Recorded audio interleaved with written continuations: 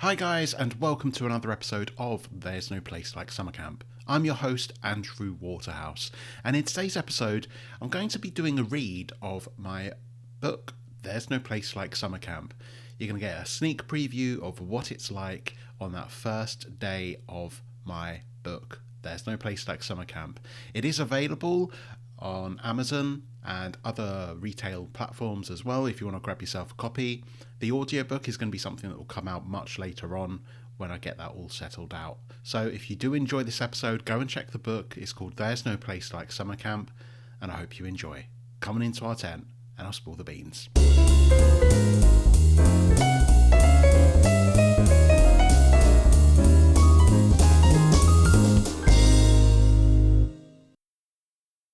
Before camp / staff week. Thursday, the 29th of May. 5 stars. Bring, bring. My phone danced a vibrating jig as I jumped up and turned off the first of my many alarms set for 5 a.m. I felt the same excited giddiness my phone shared, as today was the day I'd been waiting for. 4 months in the making had all come down to this. Departure day for Camp America. I rushed over to my mum's door and creaked the door open. "Hey, Mum," I whispered. No answer. "Mum," whispering again. "Oi, Mum, wake up! I've got to get to Heathrow," I said aloud. She groaned something inaudible into her pillow, so I flicked the light on before making my last-minute preparations. I hate to be that guy, but there was no way I was going to be late for my flight to America. While checking over my packing list for the 100th time, Mum shuffled out of her room like a zombie. "So, you ready then?" she muttered, bleary-eyed, clearly woken from a deep slumber. "Yeah, I think so. I just need to pack my chargers," I replied, from the top of my bulging suitcase. "Okay, well, anything you do forget, I'm sure they're going to sell it over there. And make sure you bring your passport," she said with her usual sarcasm as she went to wake my sisters. I could tell in the tone of her voice that she was in disbelief that this was actually happening. Me, of all people, solo travelling. Mum had never been one to travel abroad, particularly if it was just our family going. She needed that reassurance of another adult to book it all. As such, I'd only been out of the UK a couple of times, and never by myself. Even going to the cinema alone sounded otherworldly. Despite the early wake-up, I was alert and excited en route to Heathrow, trying to take in as much of Potter's Bar as I could. I wanted to remember as much of my small, mundane town as possible. Things might change while I was gone, but I doubted it. It felt weird that I'd be leaving this place behind for 3 months. While the early birds I saw drove to work, Tesco, or the gym, I felt like an outside observer, betraying the routine of life. The maze of Heathrow Terminal 2 meant we didn't have long to hang about. I clanged my hefty suitcase out of the boot, and I spotted my coat. I should take that. I swiped it up, panicking about my packing. We power walked over to the check-in desk, and my 2 younger sisters, Lucy, aged 11, and Jess, aged 16, joined Mum, who held off for a minute. I checked in the bags, with all my passports and visas accounted for. I returned to the family, plane ticket in hand and carry-on luggage weighing me down. Mum sniffled back the tears. "Oh my God, are you crying?" I asked in disbelief. "I'm fine, it's just a lot to take in. I never thought you'd do something like this. I just wish I'd done Camp America when I was your age," Mum replied as she wiped away her remaining tears. It was a phrase I'd heard so many 40-somethings say to me when I mentioned Camp America. It had spurred me on to actually go through with applying. I didn't want to look back on my life with regret. Enveloped in a hug, I caught sight of the time. 30 minutes till my gate opened. "Oh, crap! I've got to go!" I panicked. "Oh, don't leave yet. I want some pictures," Jess cried. I couldn't make my sisters betray their typical teenage afternoon wake-up for nothing. The idea of pictures for my own phone sounded like a good idea too, for it would be months until I saw them again. I summoned the courage to nab a passerby to take a few photos in a group hug, but it was really time for me to shoot off. Lucy gave me the biggest hug she could stretch around me. She always admired me, and her eyes were beaming. "Call us when you get there," she said, reluctantly letting go. "Will do, and take care of Muffin for me," I said. My voice trailed off, and I stepped a foot into the unknown. I didn't dare look back as I struggled to hold in the tears myself. Catching a glimpse of the family I hadn't left for 21 years was too much to bear. I felt so emotional, but I regained myself, keeping back the tears, unlike last night. Yesterday, I'd said my goodbyes to Bethany, my girlfriend of 5 years. As usual, I had spent the evening at her house, and we'd ordered KFC as a departing meal. After the Netflix and chill session came to an end, I needed to go home to catch a few hours sleep for the early morning flight. After our goodbye, I walked home under the glow of a perfect midnight moon, surprised to find that I was crying. After months of preparation for summer camp, for the first time I felt dejected about going. I knew what she would do when I was not around. Her history of being unfaithful would test us to our breaking point. Regaining composure, I took a deep breath. Deep down, I knew this was right. I turned the key to my front door, rushed upstairs, and did my best to get some sleep. Leaving Bethany put it all into a new perspective. I was putting everything on the line for summer camp. Once past the barriers where the family could no longer see me, as I waved goodbye, I found a seat to calm my nerves. My flight was yet to be called, so I brought out the itinerary that I had read 1,000 times before. The first flight is to New York with Sarah, where we would then catch a second flight to Atlanta, and then from there, Camp are going to pick us up and drive us to Camp Honeystone. As I muttered that under my breath, it didn't feel real. Knowing I'd be at camp by the end of the day was crazy. I'd applied alone for Camp America, and part of the process was an orientation day, where us volunteers were brought up to speed on what to expect. Out of the hundreds, I had happened to bump into Sarah there, who happened to be going to the same camp as I, who was also on my flight. But she was nowhere to be seen. "United Airlines, flight BX302, we are ready to board," came over the tannoy. I was about to embark on the most exciting trip of my life.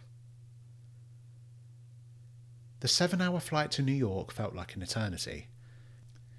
Sarah never showed up, so I watched movies and played some video games. I tried to get some sleep where possible, but my mind kept me awake, thinking about what was to come, what I was leaving behind, and where on earth Sarah was. Being on a flight where I knew no one had been inconceivable only months ago. Someone sitting close to me was also going to a camp. Our matching Camp America t-shirts were the giveaway sign.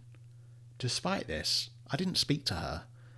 I'd applied to camp to make new friends, experience culture, and step out of my comfort zone. And already, I told myself that this girl wouldn't be at Honeystone. It would be wasted breath. On touchdown at Newark Airport, I was stressing out. What happens to my check-in luggage? Do I have to collect it? Does it automatically get moved to my next flight? For the first time in my life, I felt like a foreigner. It's funny how you only consider these sorts of things when you're in the moment. They had never crossed my mind during my many months of preparation for America. The packing, trying to find people going to the same camp, getting money converted, the passports and the visas. I never considered what to do about changing flights. I get why Mum has never done this. I asked a member of staff, but his long-winded reply didn't sink in. "So, do I have to move my bag or not?" I asked, presenting my tickets, wanting a direct yes or no. With a glance at the tickets and a shake of the head, I was ready for round 2, my flight to Atlanta. As I wandered through the American airport, I was hit with the smell of deep fat fryers from names of takeouts I hadn't seen before. The smell of fried chicken, albeit tempting, wouldn't sit well in my uneasy stomach. Though it did make me excited and giddy again. I was in a different continent, and it brought me back memories of the time I had been to the USA once before.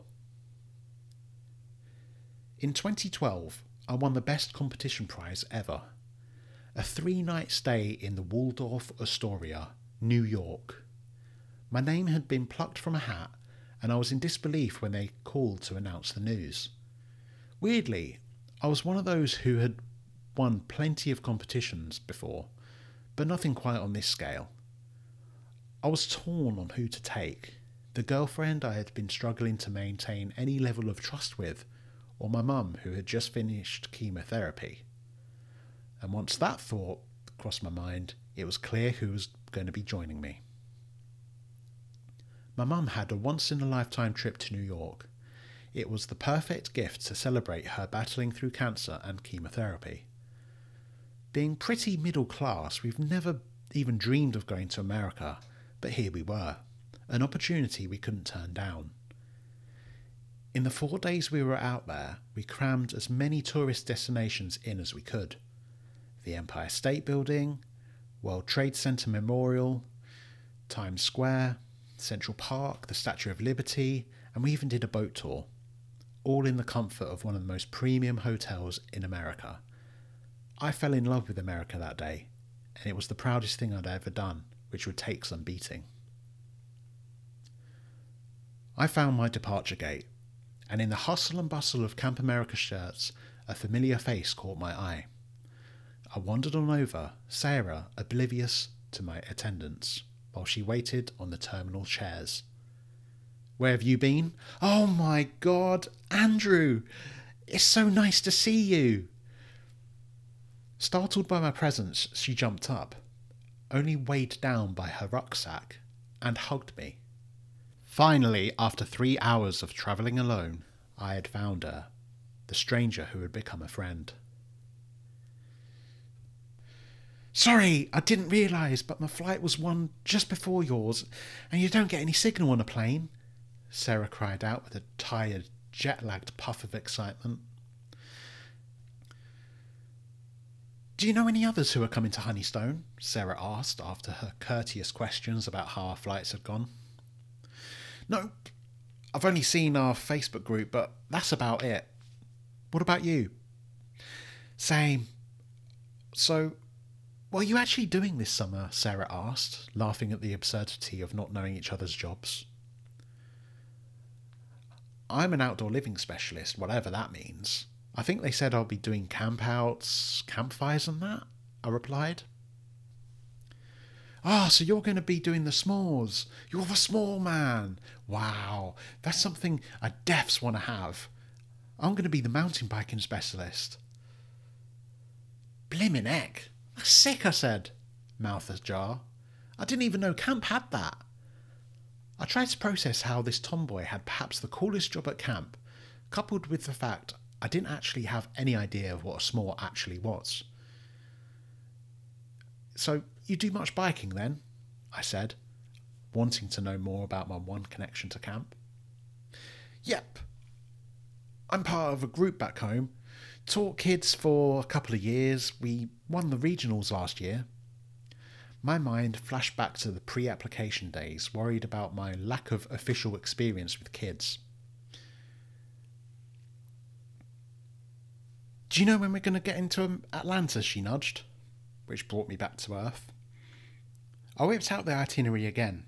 It would be a good couple of hours until we'd be in Atlanta Airport, where we would find a meeting point for our lift to camp. "Hey, you mind if I sit with you?" some other Camp America volunteer interrupted.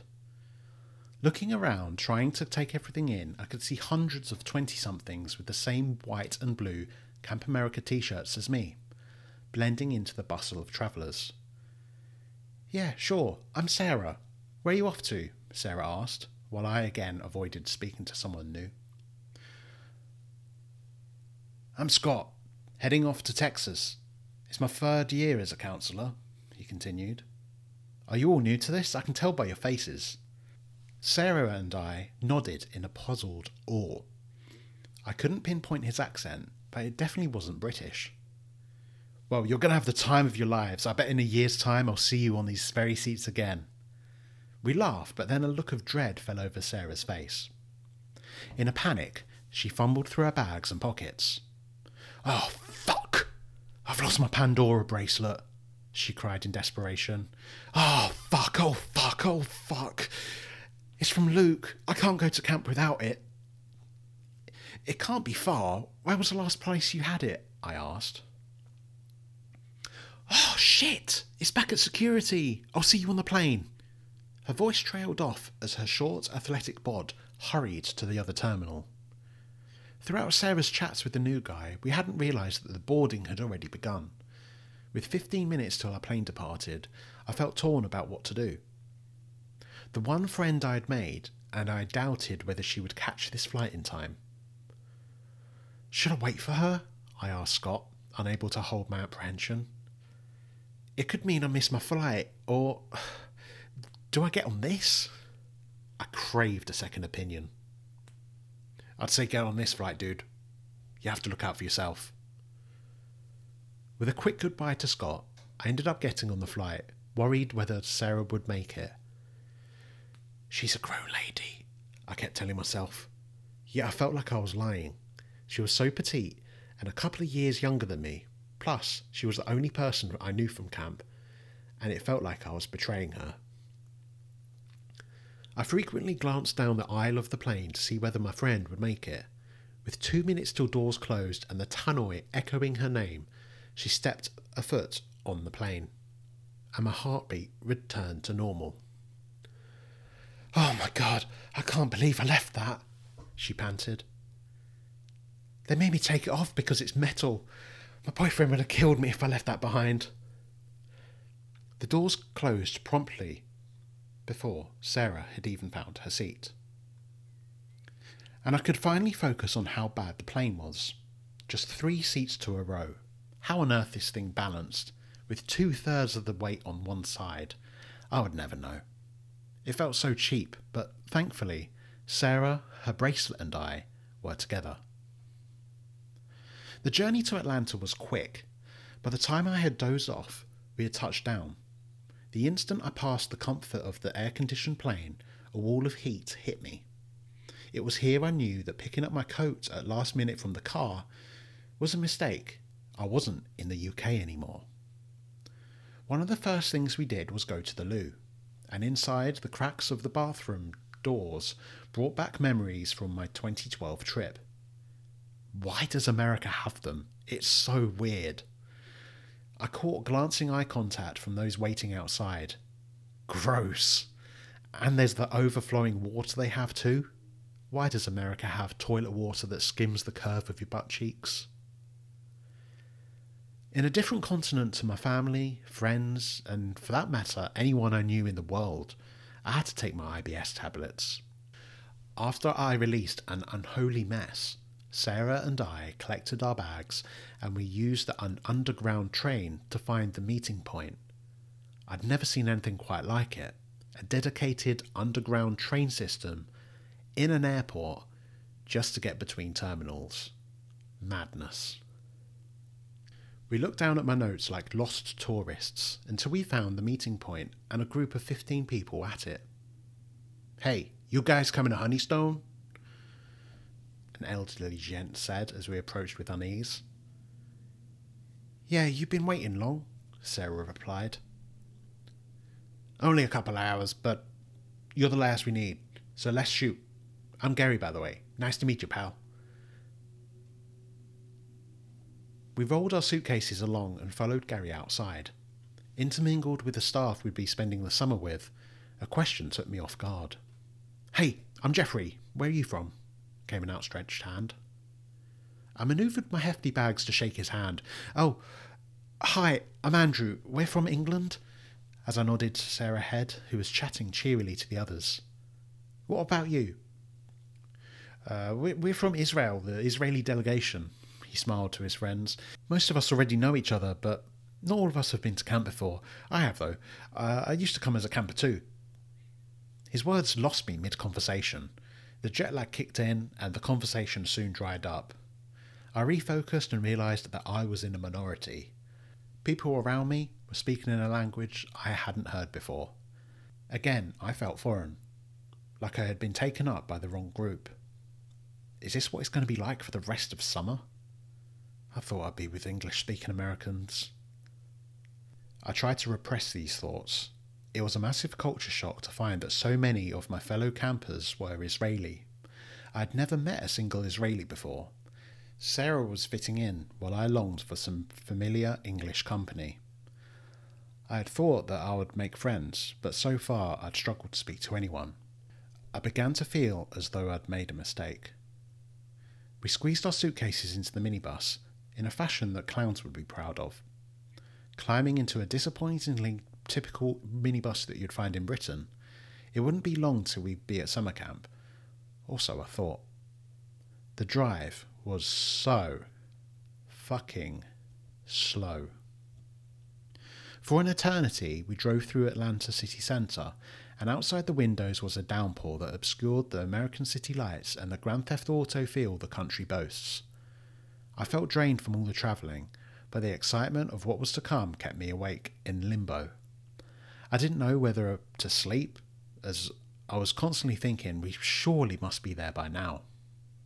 Having travelled for over 20 hours, I felt like death. I was worn out without having placed a single foot in camp. I closed my eyes, yet time and time again, the Israelis kept me awake. They didn't have the same jet lag that I was tarnished with. Somehow their bodies didn't have the same off switch that mine was trying to flick. I couldn't sleep, and they were pissing me off. Cracking open an eye, I found a smoking hot Israeli senorita eyeing me up the whole journey. The way she was sat so deductively and the glancing eye contact kept me awake. If this is what camp's going to be like, sign me up. But again, words wouldn't come from me. As per usual, I, the quiet, nervous Brit, pussied out. I'll leave her guessing, I thought dumbly. "Wake up, we're here," came the words from our driver. After the hours of travelling, at 2 a.m. UK time and 9 p.m. in Atlanta, we pulled into a dense forestry of Camp Honeystone. In the middle of what would now become home, I was alert, excited to finally experience the Camp America dream. I eagerly looked through the windows dripping with condensation, but it was way too dark to see anything. Everyone was leaning towards the windscreen, for any clue we were at camp would be like gold dust. Out of the darkness, a slim brunette woman hopped on to greet us. "Hey guys, how you all feeling? Long ride?" Finally, it was an American voice. She heard a few groans back. "Well, I'm Kirsty, and I'm here to welcome you to camp for the summer. Welcome to Camp Honeystone." Woohoo! She got cheers for that. "Well, seeing as it's late, we can't show you much of camp. Instead, we're going to settle you in for your living quarters. Gary is going to be dropping you off, so look out for your name and settle in for the night. You'll see a lot more of camp tomorrow." And off she hopped. The girls were dropped off at one building and the boys at another. We carried our bags down the steep, uneven steps to where we would be sleeping for the summer. Our dorms were tucked beneath a large building, with 4 different rooms and our names blue-tacked on the doors. To find my name mixed in with the other strangers was a relief, as before camp I felt worried whether we'd have to pick our own rooms for the summer.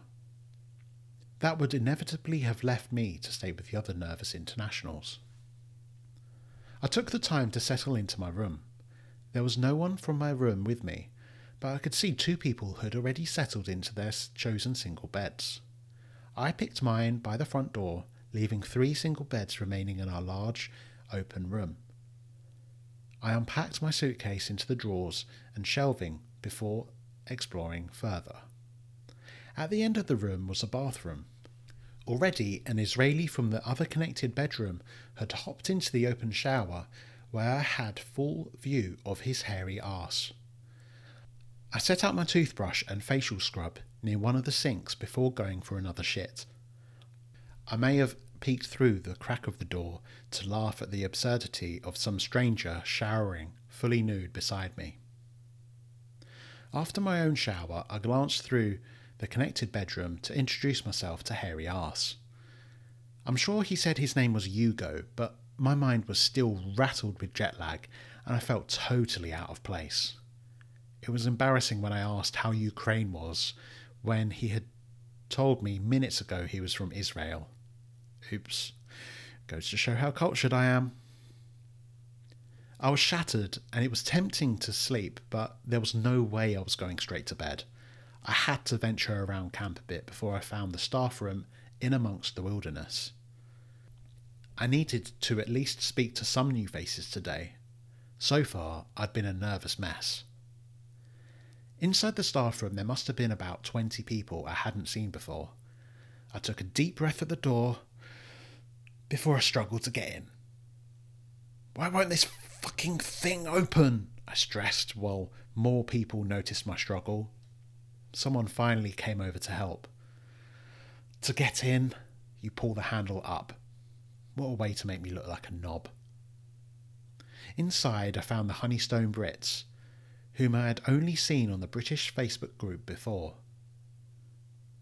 "Hey, you're Andrew, right?" came from a skinny blonde.